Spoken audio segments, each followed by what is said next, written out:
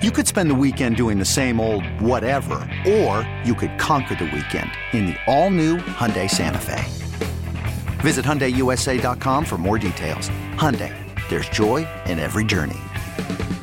That's right. We're taking you inside the tent right now, get you updated on the latest injuries in the Bay. We're proud to partner with UCSF Health on this segment and bring in Associate Professor of Orthopedic Surgery, Dr. Nirav Pandya. Doc, talk to me about how long after surgery does it take a dog to be able to run at a dog park? What's the time like there?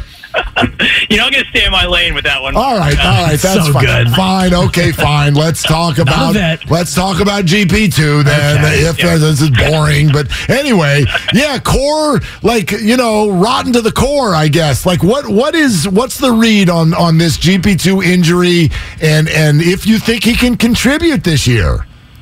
Yeah, no, I think it's going to be a little bit tough. You know, I think anytime an athlete has had multiple of these kind of core muscle injuries, which sounds like GP2 has had, and you go beyond what's quote-unquote the normal timeline, you begin to worry a little bit. You know, like in general, if you look at NBA athletes who've had this injury, you're looking at like 4 to 5 months recovery, and the fact that he still has pain is concerning. But based on what they're saying that this could be an adductor issue, I think that was the initial report that came out. We do commonly see adductor issues after core muscle surgery, so it's kind of in line what we typically see.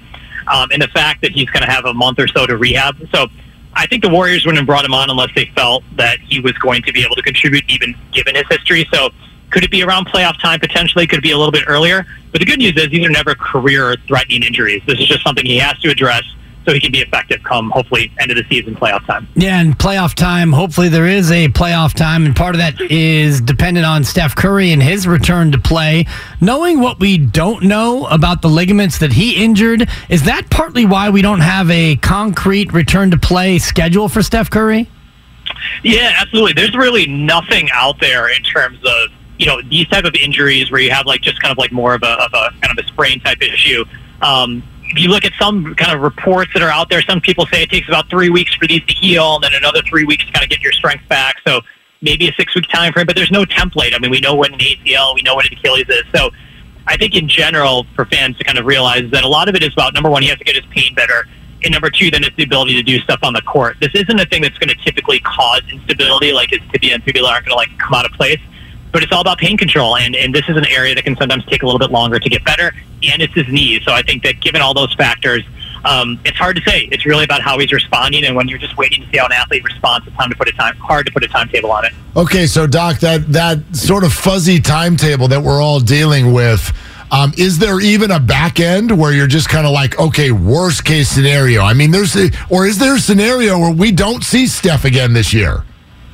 Yeah, I mean, that would obviously be the worry. I think when you get to more than 6 weeks, that's typically when most ligament issues like this are going to heal up. So if you start getting to week 6 or week 7 and he's still having discomfort, that's when we start worrying about what's potentially else going on. Is there's this more severe does need to be shut down? So I think 6 weeks would be that time frame at which we would get worried. Hopefully, as we see him progressing and he seems to be walking a little bit more comfortably, doing more stuff, that would be a positive sign. We hit week 6 and I'd start getting worried. Yeah, and that's, week 6 would get us into probably mid-March, and then you'd have to really worry, and especially determined by where the Warriors are in terms of a playoff push at that point. Klay Thompson played a back-to-back, which was pretty exciting. Does this mean that he's now cleared to play more back-to-backs, or is this just a case that heading into the All-Star break, it was a good calculated risk for them to take? I think it's a combination of both. I think, you know, the risk of him playing it, even if they were going into the All-Star break or not, I think the risk of having something happen on that second night, they clearly weighed and they wanted him to play. And I think the going into the All-Star break does give them a little bit more leeway in terms of seeing how his body responds. I think the fact that they're actually considering it means he'll probably see more back-to-backs as long as he did well as the season goes on. And I think the one thing that's gotten lost with everything else that's going on with Curry and GP2 is how consistent and amazing Klay's been over the past month and a half in terms of both his recovery and how he's playing. We waited for a long period of time for people to ask, will he return to his form? Will he be able to play back-to-backs? And honestly, the way he's performing is far above and beyond anyone who's come back from an Achilles, even Durant, even Dominique Wilkins, and he's thrown an ACL. So I think it's important for people to recognize just how phenomenal what he's doing is in the context of his injuries over the past several years. Doc, Brock Purdy's surgery is scheduled for a week from today. It continues to be that all indications that this is going to be repair, not reconstruction. But how does it work when they get in there? Is there any chance that that changes on the fly? Absolutely. I think that MRIs will give us a good sense of what we're going to do 85% of the time. But once you open up the elbow and you're looking at that ligament, you're feeling the quality of it, you're seeing if there's tearing you can't see in the MRI.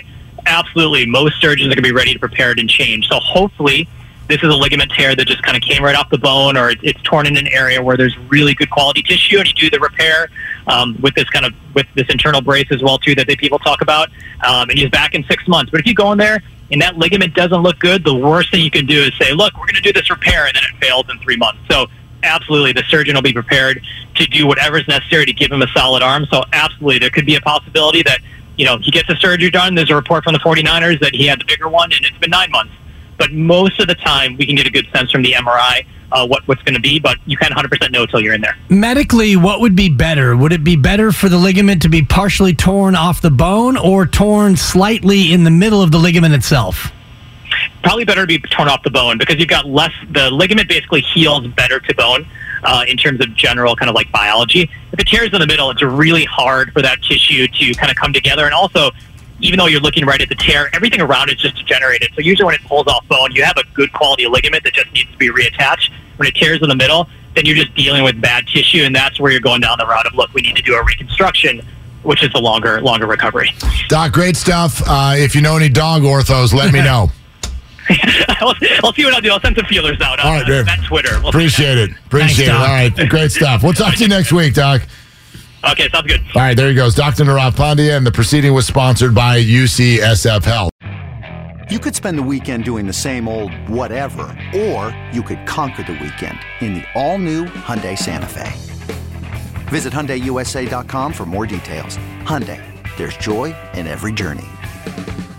This episode is brought to you by Progressive Insurance. Whether you love true crime or comedy, celebrity interviews or news, you call the shots on what's in your podcast queue. And guess what?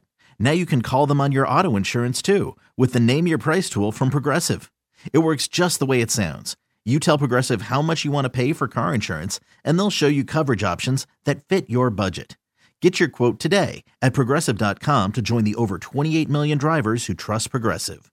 Progressive Casualty Insurance Company and Affiliates. Price and coverage match limited by state law. T-Mobile has invested billions to light up America's largest 5G network, from big cities to small towns, including right here in yours. And great coverage is just the beginning. Right now, families and small businesses can save up to 20% versus AT&T and Verizon when they switch. Visit your local T-Mobile store today.